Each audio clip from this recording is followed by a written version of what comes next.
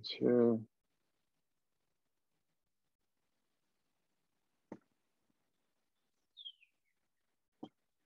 And now I've got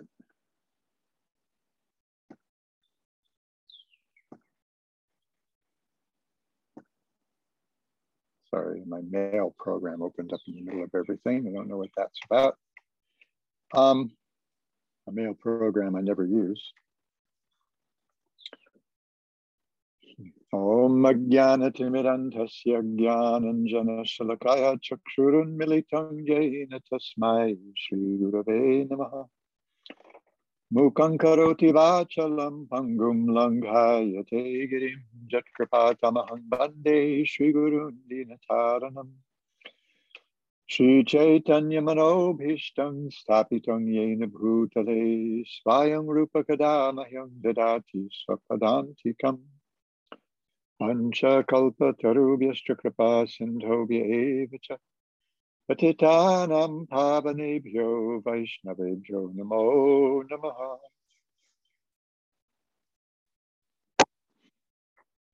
So this month's series is glimpses into the Mangalacharan verses of Srimad Bhagavatam. So those are the first 3 verses. We remember from the first chapter of Sri Chaitanya Charitamrita that an auspicious invocation of a text includes 3 parts. One is the Namaskar, the Vastu Nirdesha, and the Ashirvad. So the Namaskar is invoking the blessings, offering obeisances to and invoking the blessings of the deity. And it's a not an uncommon thing in world literature to see.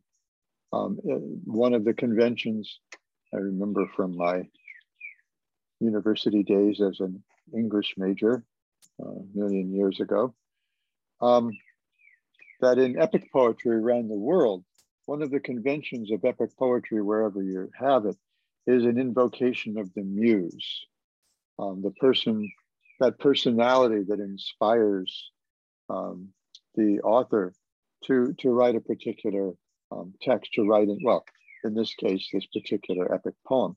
So we see one of the great epic poems of the English language is John Milton's Paradise Lost, about our fall from heaven, or our fall from grace, actually.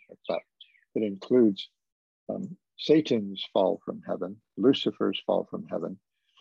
But it's about humanity's fall from grace and redemption by Jesus Christ. And the muse that's invoked in Paradise Lost is God.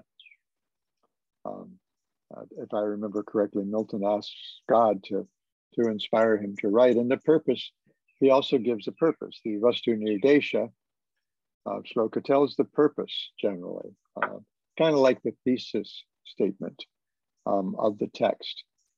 The thesis statement tells not just the purpose, but the point that the text wants to make. And Milton does that as well. He says that the purpose of his particular poem is to justify the ways of God to man.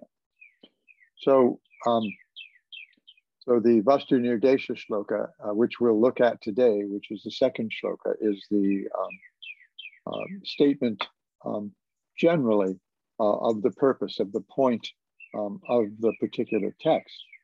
And then you have the Ashirvad, which is the blessing, which may tell the fruit, the result, the auspicious results of hearing a particular text. And here in the Bhagavatam, we'll see it's almost, we'll see next week, it's almost more of an exhortation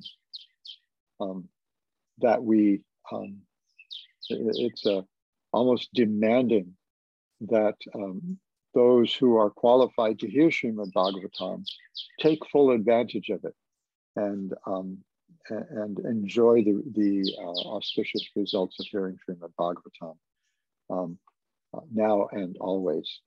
So the Vastu Nirdesha is the statement of the point. But as we'll see, when we look at the Vastu Nirdesha of Srimad Bhagavatam, it does even more than that. So let's take a look at this verse. Oh no, I have to get this stuff out of the way.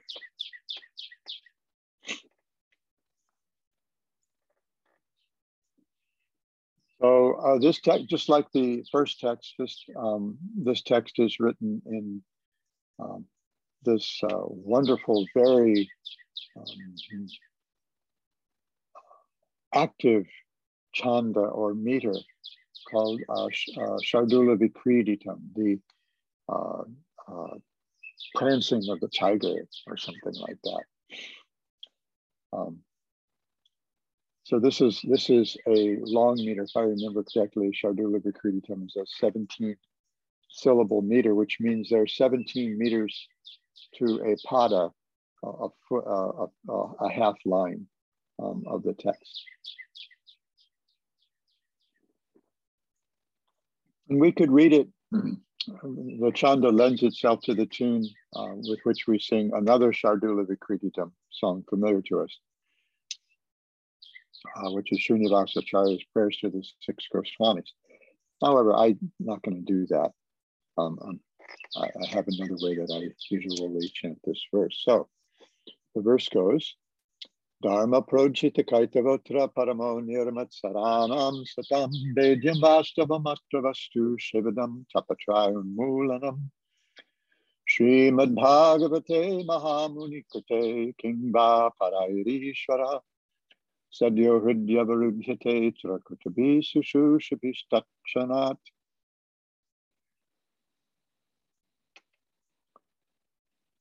So Srila Prabhupada's translation, which is probably quite familiar to many of us. Completely rejecting all religious activities which are materially motivated, this Bhagavat Purana propounds the highest truth, which is understandable by those devotees who are fully pure in heart.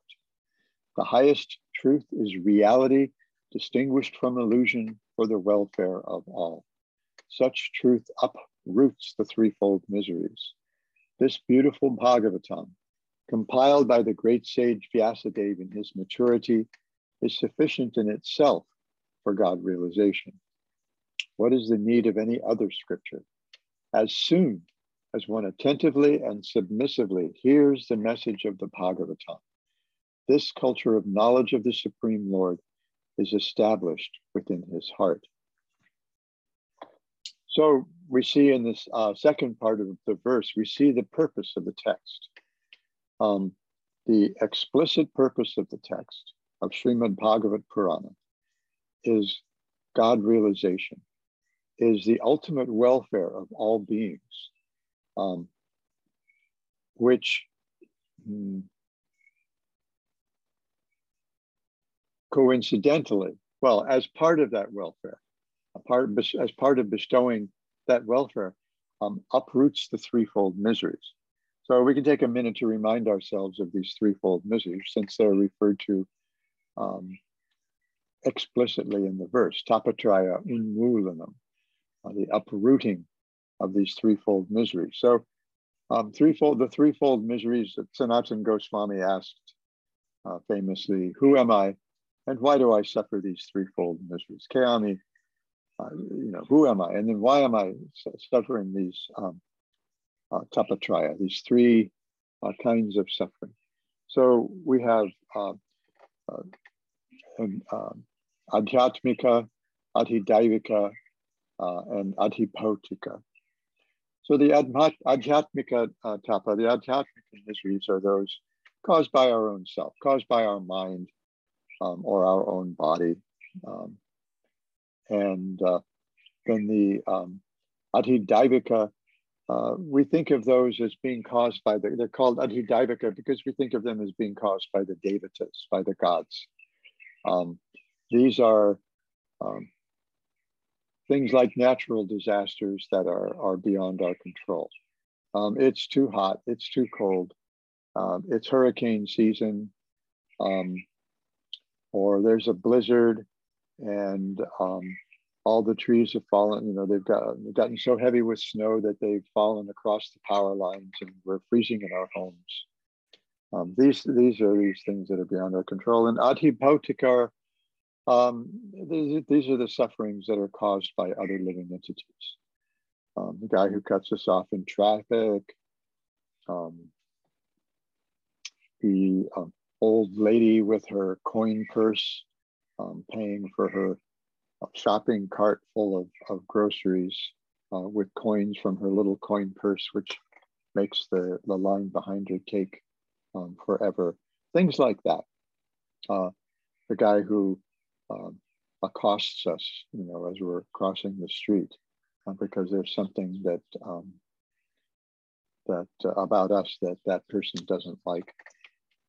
So the Bhagavatam, its purpose is not to uproot the threefold miseries, but hearing it naturally does. It's a natural consequence. So this is definitely for everyone's benefit. But it does even more than that. The more qualified the audience is, the greater the benefits of hearing Srimad Bhagavatam. And that is that this text in itself, this text alone, is all we need to actually realize our relationship with the Supreme Personality of Godhead. In the Srimad Bhagavatam, we'll find Abhideya Gyan, which is knowledge of our relationship with God and the relationships among the Lord and his various energies, but more specifically, our relationship with the Godhead. I'm sorry, that's Sambandha Gyan. Sambandha Gyan is understanding our relationship with God. And then Abhideya Gyan is how we activate or realize that relationship, the practice by which we learn that relationship. And then Prayojana Gyan, which is knowing the fruit, the goal, the ultimate goal of that practice, which is Krishna Prema, Prem Prayojana, right? The Panchama Purushartha. And we're going to take a look at those Purusharthas in just a moment. So this is the Bhagavatam's purpose.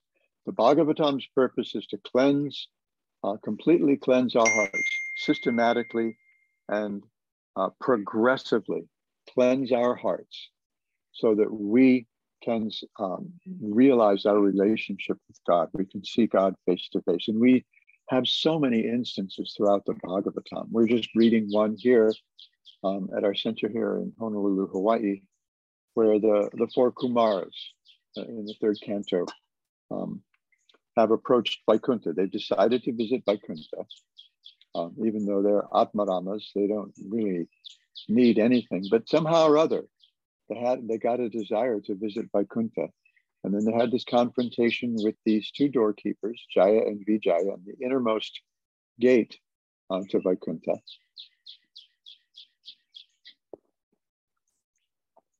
And it became contentious because the gatekeepers kept them out.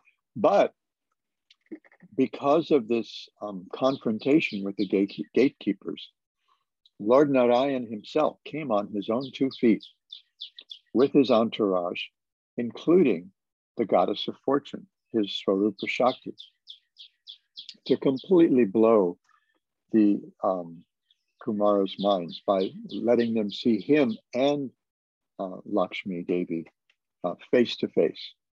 Dhruva Maharaj saw the Lord face to face. At the end of the Bhagavatam, Uddhava spends considerable time hearing instruction from the Lord.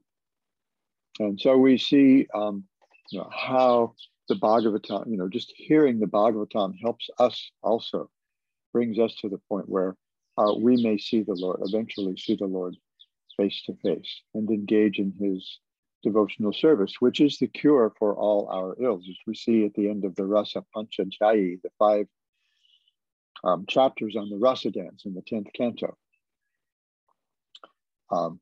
where King Parikshit,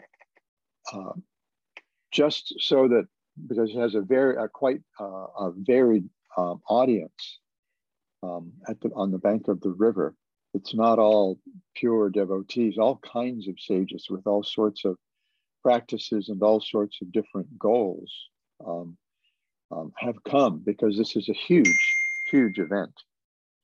And so King Parikshit recognizes the variety among the audience. So in order that people, the audience may not misunderstand the Rasa dance, he wants, he asks a question that gives Shukadev Goswami the opportunity to clarify the power of hearing these pastimes of the Lord. So he asks him, well, how are we to understand that the emblem of Dharma, the bridge to the ultimate Dharma, the Supreme Personality of Godhead, is acting adharmically, acting against Dharma, by spending the evening with all these ladies, many of whom are married to others. And Shukadev Goswami says, here's what you need to understand. These pastimes of Vishnu, and he refers to Vikriditam hi Vishnu, he says, these pastimes of Vishnu. Why Vishnu? Because Vishnu is all pervading. And in the Rasa dance, we see Krishna is all pervading. He's dancing individually with each and every one of the millions of gopis who attend the Rasa dance. So he says these pastimes of Vishnu, the Supreme Personality of Godhead, just remember who we're talking about here, are so purifying that they rip out the hridrogam, the heart disease that afflicts us all, and that is lust or selfishness. And so that's addressed right here in the second verse, the Vastu Nirdesha Shloka of Srimad Bhagavatam. Dharma prodchita kaitavata. So we hear so often from our Swami, Swami Tripurari, Guru Maharaj, how the Bhagavatam, the last word of the Bhagavatam is Sarva Dharman Parityajya Mamekam Sharanam Vraja. Sarva Dharman Parityajya, all conventional, all the kinds of dharma that we've been talking about for the last 600 odd verses, hour and change, however long the conversation took. He says, Parityaja, completely reject them, kick them out, completely. Parityaja, not just tyaja, not just reject them, but parityaja, completely reject them, and take shelter in me exclusively. Find your shelter in me without any other distraction. And then our acharyas point out that the Bhagavatam picks up at the next step. Dharma prodchita kaitavatra paramo nirmatsaram. He says, now for those who have already rejected all conventional ideas of dharma, which are referred to in this verse as kaitava dharma.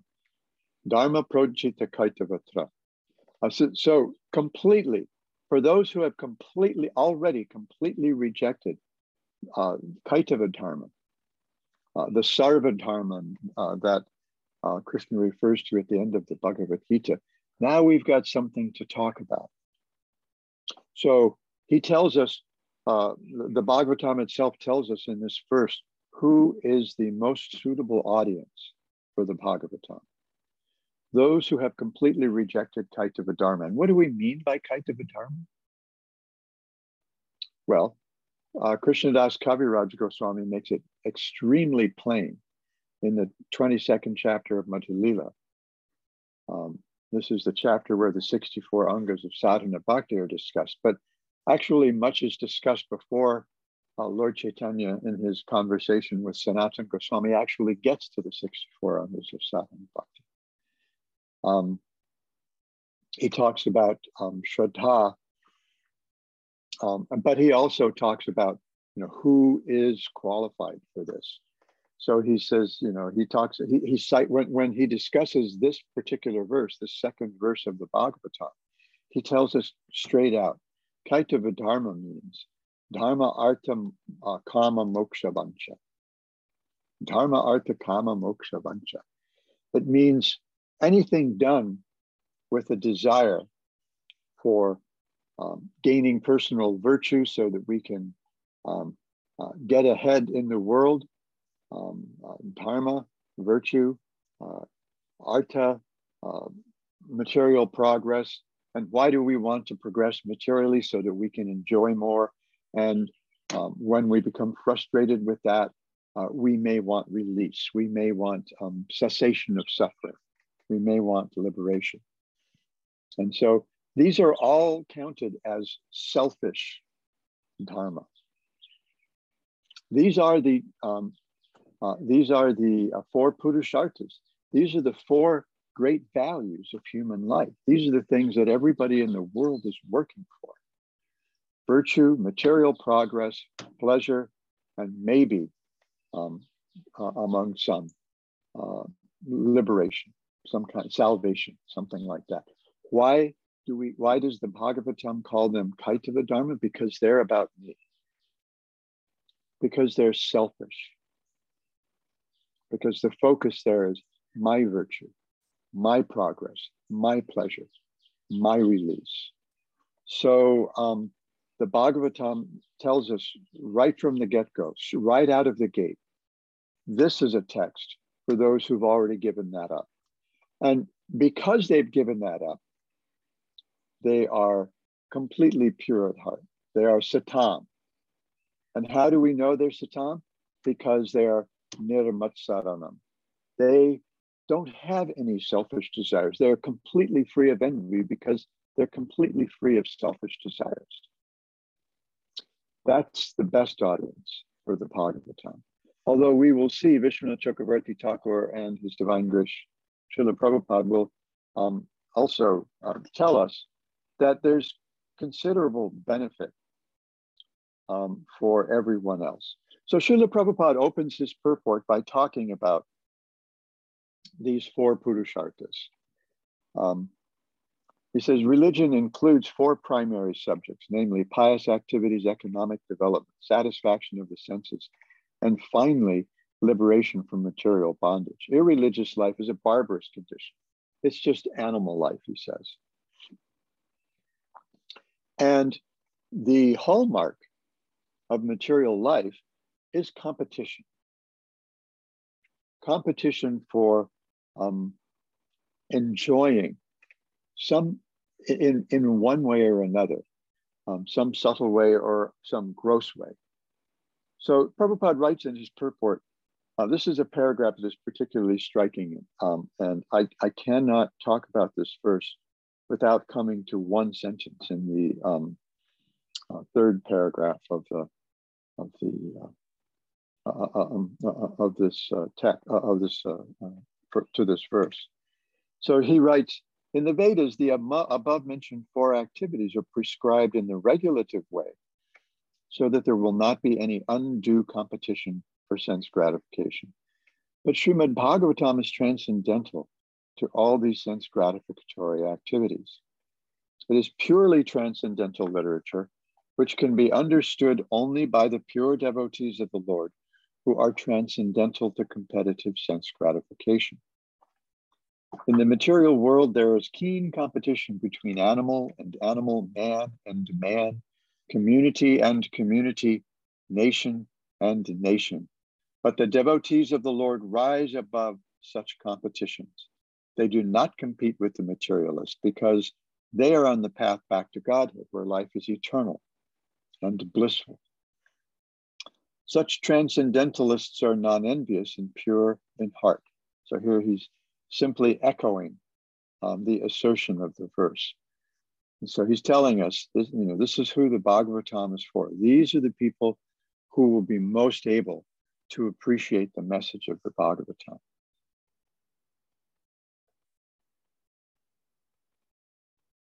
Such transcendentalists are non-envious and pure in heart.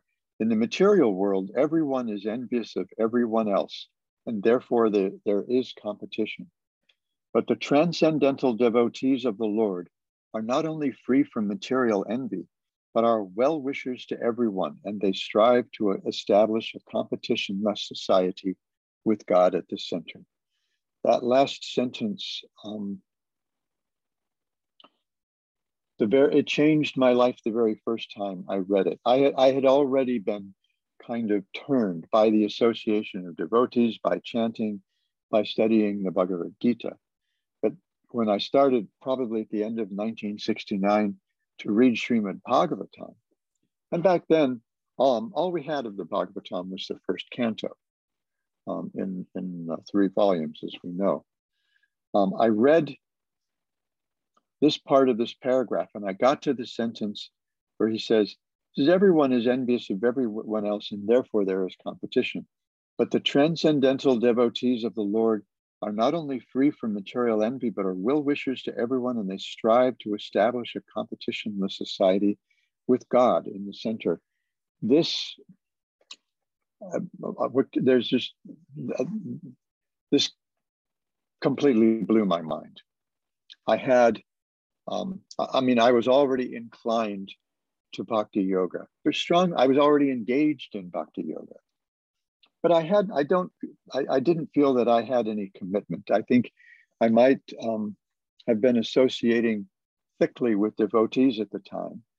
And I had great regard for Srila Prabhupada, who became my eternal beloved spiritual master. Became my eternal spiritual master is a little strange sounding, but I realized that was his position in my life. But that didn't really start to happen until I read this sentence. My life changed even more when I read this sentence, because this was 1969 or maybe January of 1970. And when I read this sentence, I realized one thing very powerfully, that now I have found the revolution that we had all been looking for in the 60s, that this was it. And this was, the more I read Srimad Bhagavatam, the more powerfully this was confirmed. By the time I got to the end of the first canto of the Bhagavatam, where we read about the introduction of the beginning of the age of Kali and the nature of the Kali Yuga and the cure for Kali Yuga. By that time, I was the hook had been set, and there was no way I could get away. I was already haunted by rasa. And how do I know that I couldn't get away? I actually tried a couple of times that first year. I left the temple 3 times, once for a couple of days, once for a couple of weeks, and once I think it turned out to be for maybe a month and a half or 2 months. But I couldn't stay away from Krishna consciousness. I never stopped chanting my japa, no matter what else I was doing. And I couldn't stay away from the association of devotees. And this sentence, where Srila Prabhupada says, the transcendental devotees of the Lord are not only free from material envy, but are well-wishers to everyone. And they strive to establish a competition-less society with God at the center. I just realized this was it. This is the revolution that we're looking for. And I need to be part of this revolution. And I had some kind of like picture of myself in the basement of a temple. We had a basement in our temple here. In the basement of the temple, wearing a dhoti. And I think I had a picture of myself with a flannel shirt, because revolutionaries wore flannel shirts, or maybe blue chambray shirts with the sleeves rolled up, long sleeves with the sleeves rolled up, maybe working at a printing press or a mimeograph machine or something, like getting out the message of the Bhagavatam somehow or other, just working to effect this revolution, to bring about this revolution. So this is one of my very favorite verses of the Srimad Bhagavatam. So Srila Prabhupada and especially makes it really clear that the Bhagavatam goes beyond even the idea of impersonal liberation, completely transcends even that. And it's especially for those who are completely pure in heart. But it also lends itself well to those who are becoming pure in heart. It hastens that purification. And so this becomes the proper medicine for the conditioned soul to take to address that hridroga, that heart disease, the selfishness that creates conflict between each of us, among all of us. One time when Srila Prabhupada was here in Honolulu, this was in May of 1972, and he came to install our deity, Sri Sri Panchatattva. We arranged a program for him at an auditorium, large auditorium at the University of Hawaii, the Kennedy Theater at the University of Hawaii. And he was talking about a Krishna conscious society as a society that would be free from conflict. And he used the image of stones and a pond. So if we have a pond with a very nice, calm surface, we drop a stone in that pond, ripples will generate, radiate from that point where the stone was dropped in the pond.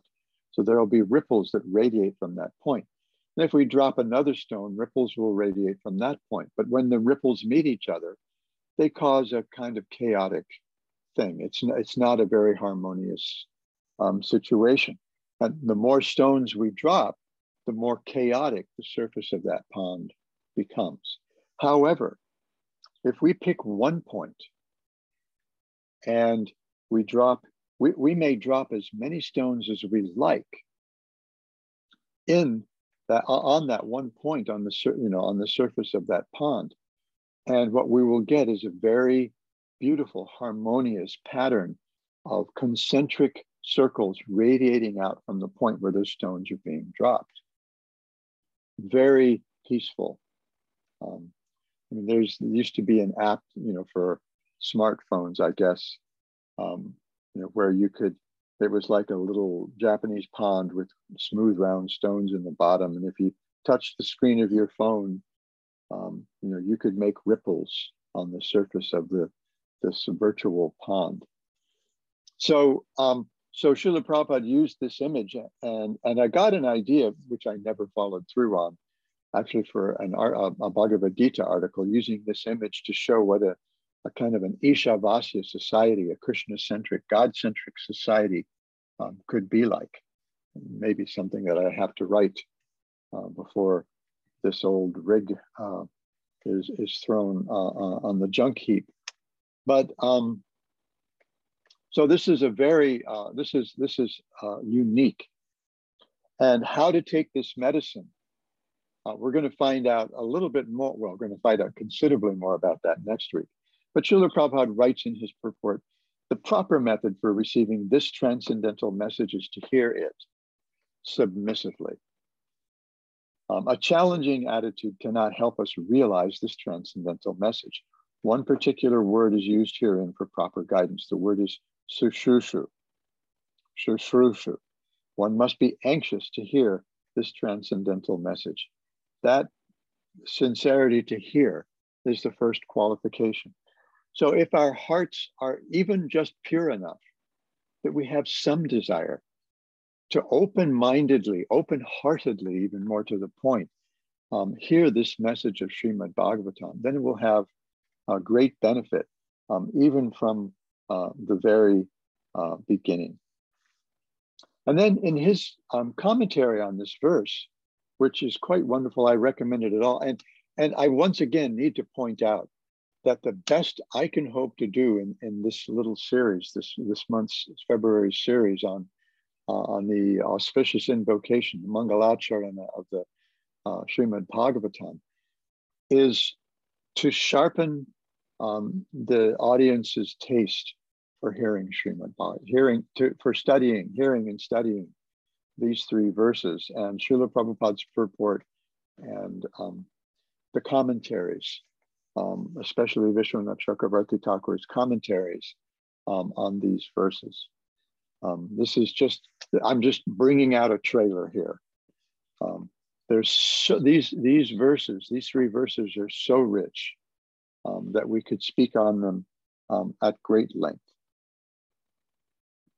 So Vishwanath Chakravarti Thakur points out that through the hearing process, the submissive hearing, the Bhagavatam, which is most auspicious, the Lord, the shelter of all, Sri Krishna, is immediately brought under control and captured in the heart. So here we see at the end of the verse, as soon as one attentively and submissively hears the message of Bhagavatam, by this culture of knowledge, the Supreme Lord is established within the heart. But Vishwanath Chakravarti makes the image even more stark, that the Lord becomes captured in the devotee's heart. So why would he say that?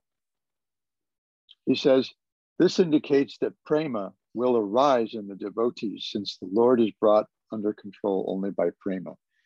Hearing the Bhagavatam is enough to establish in our hearts that Krishna prema, which will capture the Lord in our hearts.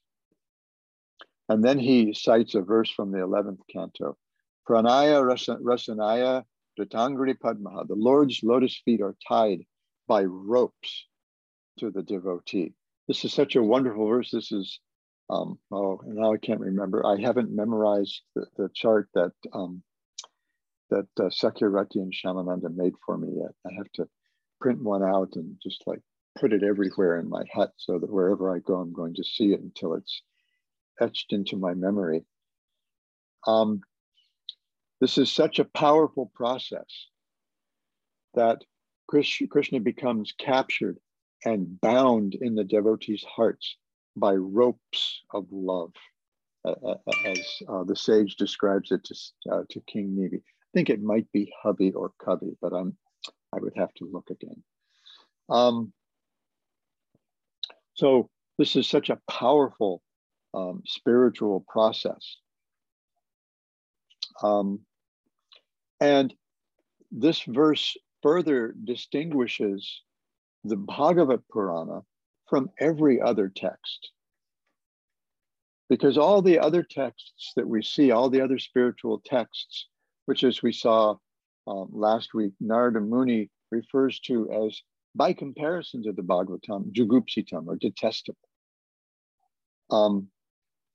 Because they don't focus exclusively on devotional service to Krishna, the Supreme Personality of Godhead.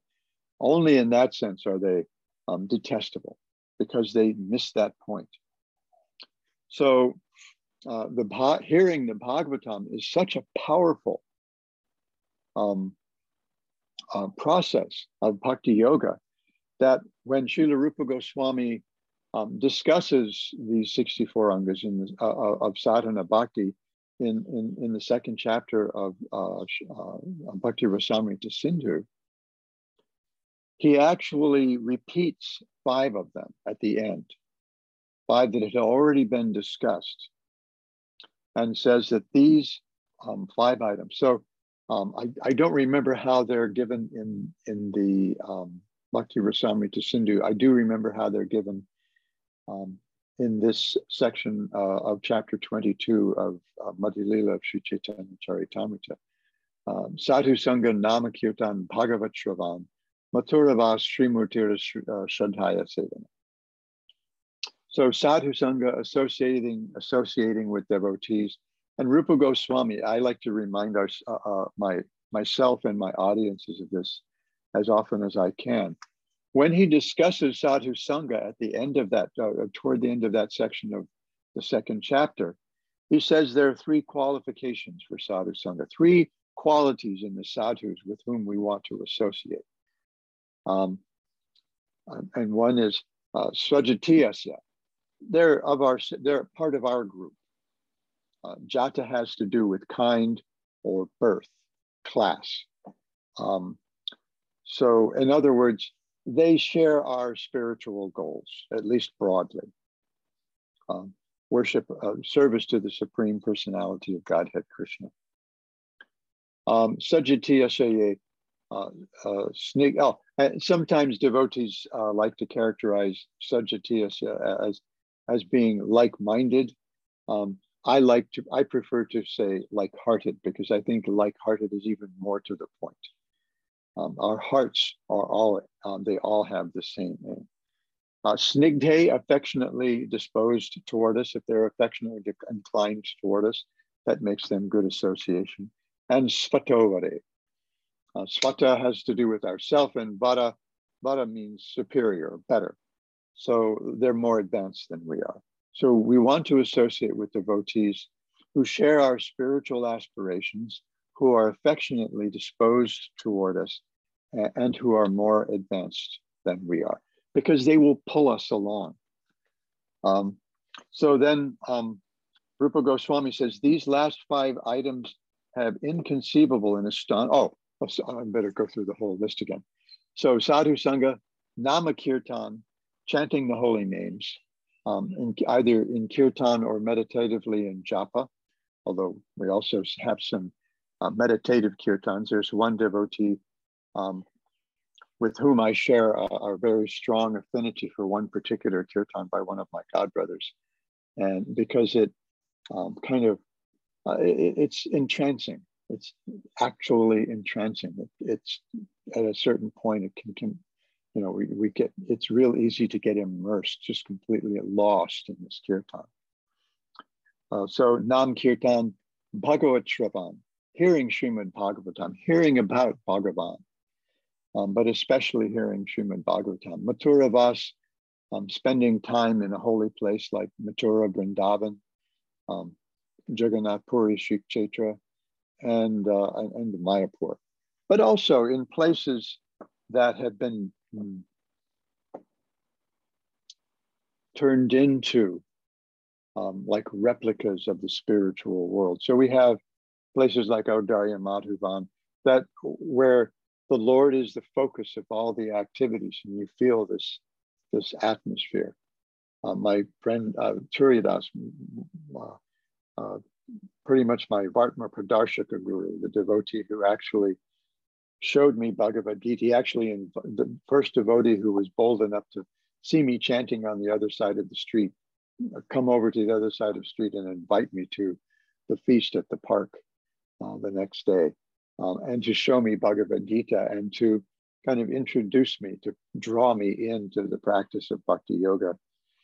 He used to have an ashram on Maui, the island of Maui, called Sri Vrindavan Gardens, and he had Radha Kund, he had Shama Kund, he had Govinda Kund. He had created this little Vrindavan on Maui, and you could feel that. And we feel that same power when we all visit Madhuvan. And the more sadhus who are visiting Madhuvan, the more powerfully we feel that when we're there.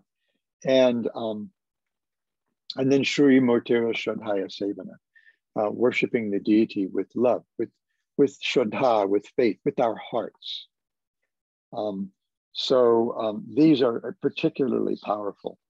And so he says, Vishwanath Chakravarti says, the Lord becoming captured by the mind, becoming captured in the heart, cannot leave. And then he says, and if the two words Sadhya and Kritibi are taken together, then it means that Krishna is brought under control immediately for those who are accomplished or qualified, whereas it happens after a slight delay for those who are not so qualified. But those, both types of persons, the accomplished and the unaccomplished, are qualified for hearing Bhagavatam. And then he cites the next verse, which we'll talk about next week, how we should hear Srimad Bhagavatam. And a little later, he says, in this work, what is the recommended action that we need to undertake? What does this work tell us to do?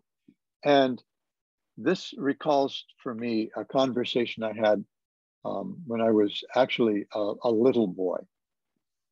When I was young, I lived in a little town on the central coast of California that my great-great-grandfather had been one of the founders of this town.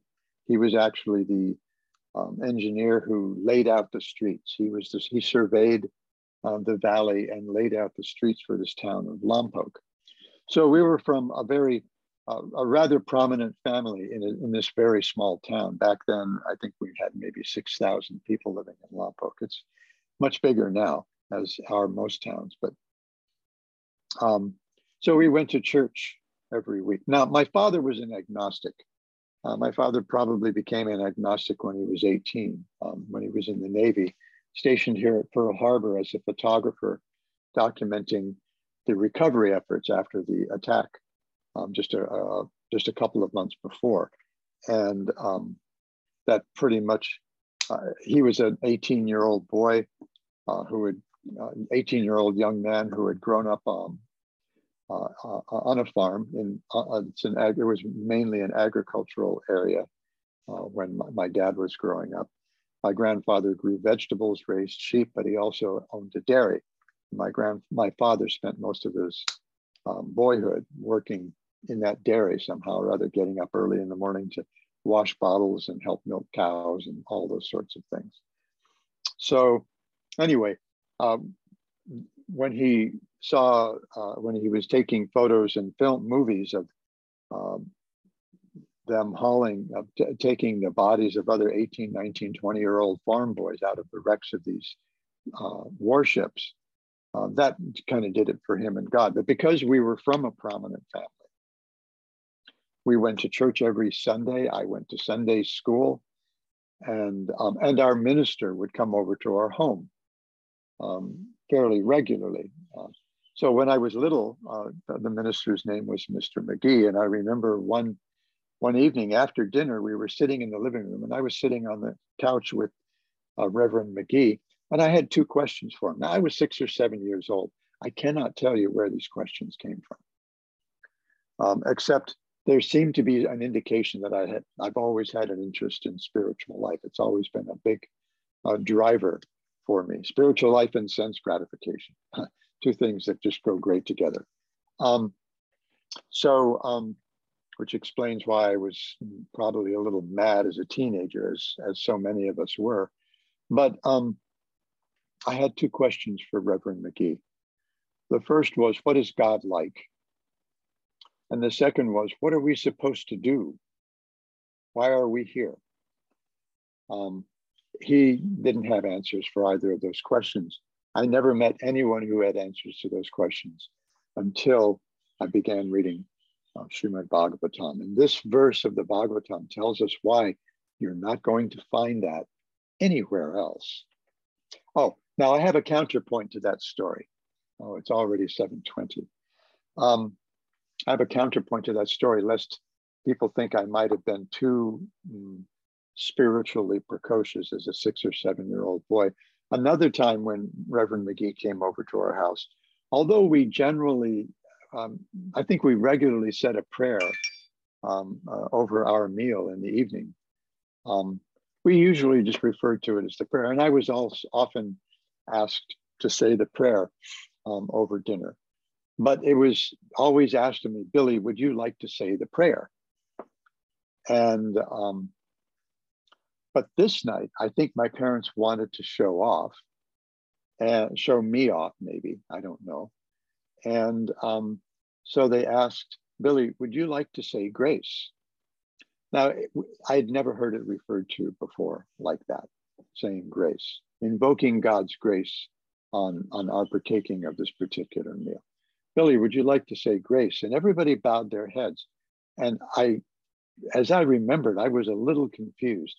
I think I had a sense that we were supposed to say the prayer, but I also just really, really wasn't sure. And there's also a little bit of goofball in my character, and was there even then. So everyone had their heads bowed very solemnly. And I very solemnly said the word grace.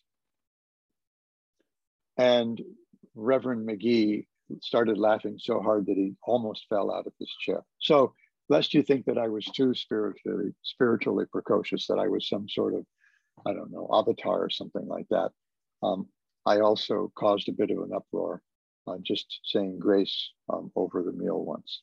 So what action should be undertaken? Well, it vehemently rejects projita, that path which cheats, which deceives a person, which distracts us from our real goal. So in other words, sakama karma is rejected. He says, but then he says, the prefix pra completely indicates that the path promising liberation is also rejected. So everything else is rejected. Here we see the distinction again between the Bhagavatam and everything else, every other scripture even every other Vedic scripture, including all the Puranas.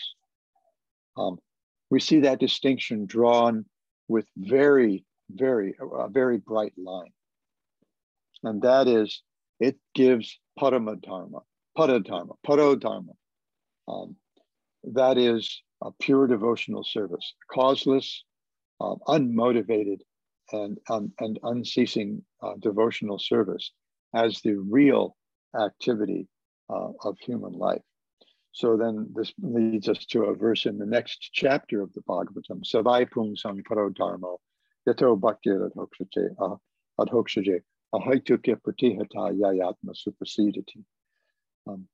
That the supreme occupation for all humanity, which will actually give us the goal of life, is devotional service to Krishna. And devotional service, because it's ahaituki, it doesn't have any cause other than itself. The Bhagavatam itself tells us later in the 11th canto, I believe, bhaktya sanjataya bhaktya. Bhaktya is generated from bhakti. And so that means, first of all, we get bhakti from the hearts of those bhaktas who share their bhakti with others. The Madhyamya bhaktas, as Vishwanath Chakravarti Thakur explains at the very beginning of his Madhurya Kadambini, which traces how progressive devotional service looks and how it works through the 9 different stages that Rupa Goswami suggests in the Bhakti Rasamrita Sindhu. So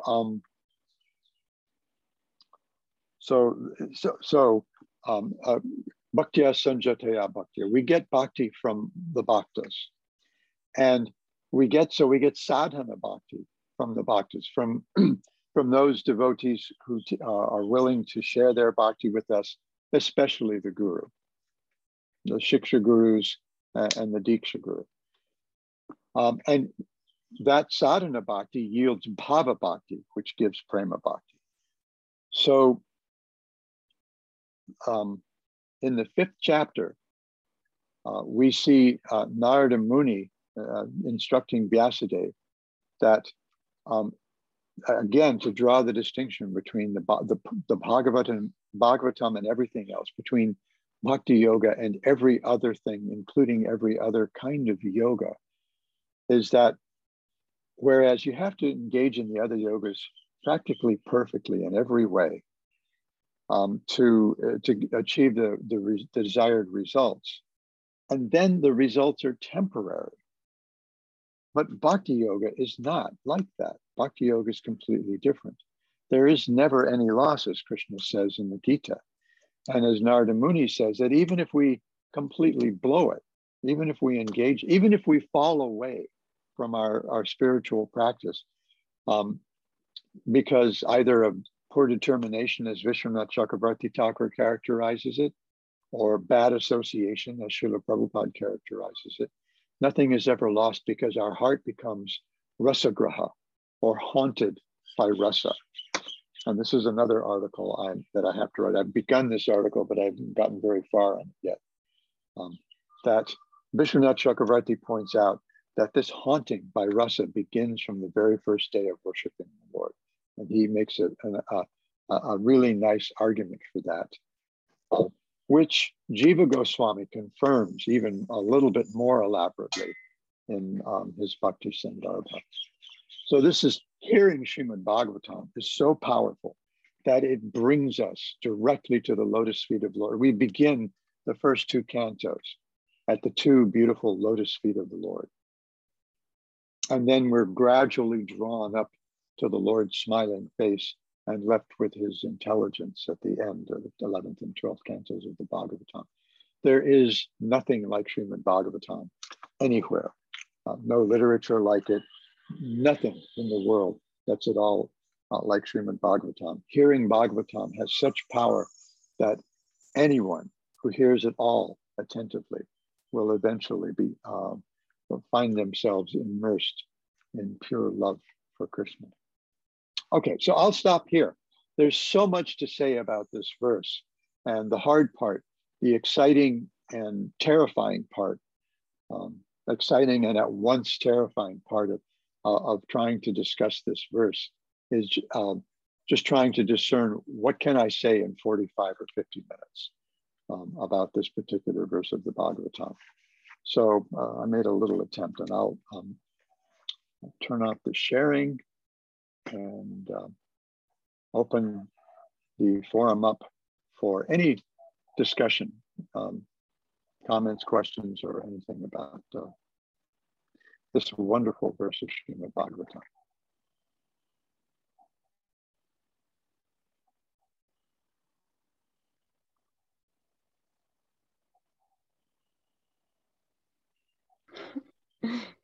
Hare Krishna. Hare Krishna, Maharaj. Krishna Kumari, I cannot hear you. Oh, okay. You have to go on the English channel, Krishna Kumari. Oh, okay. Let's see. English channel. Chat. English. Okay, Hare Krishna? Nope, not yet. No? Oh, shoot. Okay. Hare Krishna, no? Oh. Sorry, I don't know. Maharaj, if you unmute the original audio, you might be able to hear. Oh, okay, gotcha. Thank you. Okay, try again. Okay, Hare Krishna. Oh, gotcha. Okay. I don't know. Now, can everyone else hear the question, or will I need to, or the comment or question, will I need to repeat it? I'm not sure if Anangaman, she said thumbs up, so everyone can hear her. Okay, cool. Okay. Gotcha. I hope it's worth hearing after all of that. Anyway, I just wanted to thank you for a beautiful class, and I really liked your story when you were a little boy of saying grace very literally, and that was really nice. But what struck me at the beginning of your classes, when I've been was an educator for 30 years, and whenever I introduced material to my students, I would go through this very same process of like setting a purpose for our reading, which is exactly what the Mangalacharya does before we begin the work. And so it just really struck me how, we're activating our prior knowledge. What do we know about like the threefold miseries? Even what do we know about Vyasadeva? Who is he?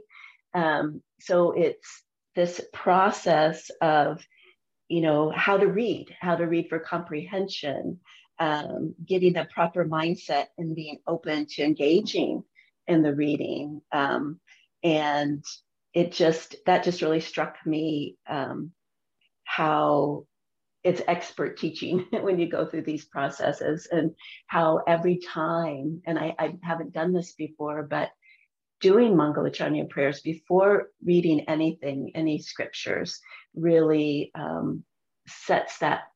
gets us ready to be open and hearing what Krishna is trying to say to us, what Srila Prabhupada is trying to say to us.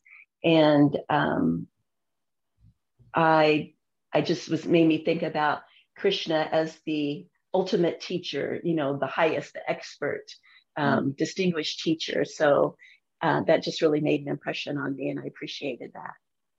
Yeah, and I was also an educator for 30 some years. I taught in Gurukulas, and then later I taught college English for maybe 25 years or so. And one of the things that, especially when we're approaching a nonfiction prose text, is you want to get a sense of who the author is, what the point is the author wants to make, and who the author's audience. The author certainly needs to understand who his or her audience is as well. And and I guess well, the Bhagavatam is a good example. It made it real easy for me to do that, but it's probably a habit that it's, sometimes we would say, when you, especially a nonfiction prose text, look at the table of contents, read the first beginning and end of each of the chapters or something. Maybe look at the index so that you have a kind of a framework to hang what you're going to be reading, hang the details as you read the book on. Creates expectations. Yeah. That should become satisfied as we go through the text. So yeah. Well, it even tells us how to read it, with attention, with Exactly. focus. And so I just think we can't ignore all of these steps that are put in place for us, and have this be a part of what we do every time when we're reading scripture, and to really get everything out of it that we can get out of it. And I'm taking ourselves through that process. So anyway, thank you so much again. I appreciate your thank time. I particularly appreciate your saying that even when we sit down to read, it's good to say the Mangalacharan, because it helps us focus, our minds, helps us focus our hearts on the Bhagavatam. And I'm working with a small group of devotees here at the Honolulu Center. Uninitiated devotees, actually, new devotees, preparing them to give Bhagavad Gita classes in the evening, because they're young. I'm old, and they're young, and I would like to. I'm interested in the future of this project, and I see them as the future. These are smart, sincere, young devotees, and we've been having what we call practice classes. We haven't gotten to the stage yet where they're comfortable enough to give what they would consider a practice Gita class. So we're just kind of like letting them find a voice. But they have found that before we even start our little project, which we do 3 times a week, that they like to read those, the Mangalacharan that Srila Prabhupada has at the beginning of the Bhagavad Gita as it is, before they even begin. Because it sets the right tone, sets the right mood. It's really nice. Okay. Sharda had a question. The sincere absorption of the Bhagavatam ultimately allow us to overcome the repeated birth and death. Yes, this is the threefold miseries, and certainly include repeated birth and death. Sounds like an adhyatmika klesha, a self-generated problem, whether you see the body as the body, the mind, or the intelligence, or whatever, as the self, and it certainly does that. It completely as this verse says, completely uproots those threefold miseries. So the hearing Bhagavatam attentively and submissively, hearing as Sharada characterizes it here, sincerely, immersing ourselves with some sincerity in hearing Srimad Bhagavatam, will certainly bring about the effect of overcoming repeated birth and death. I hope that helps. Is there anything else?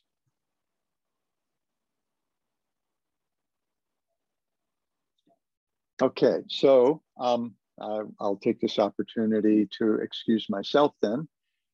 Since I hear the kirtan over at the temple calling me, and I have to go give another Srimad Bhagavatam class. I get to go give another Srimad Bhagavatam class.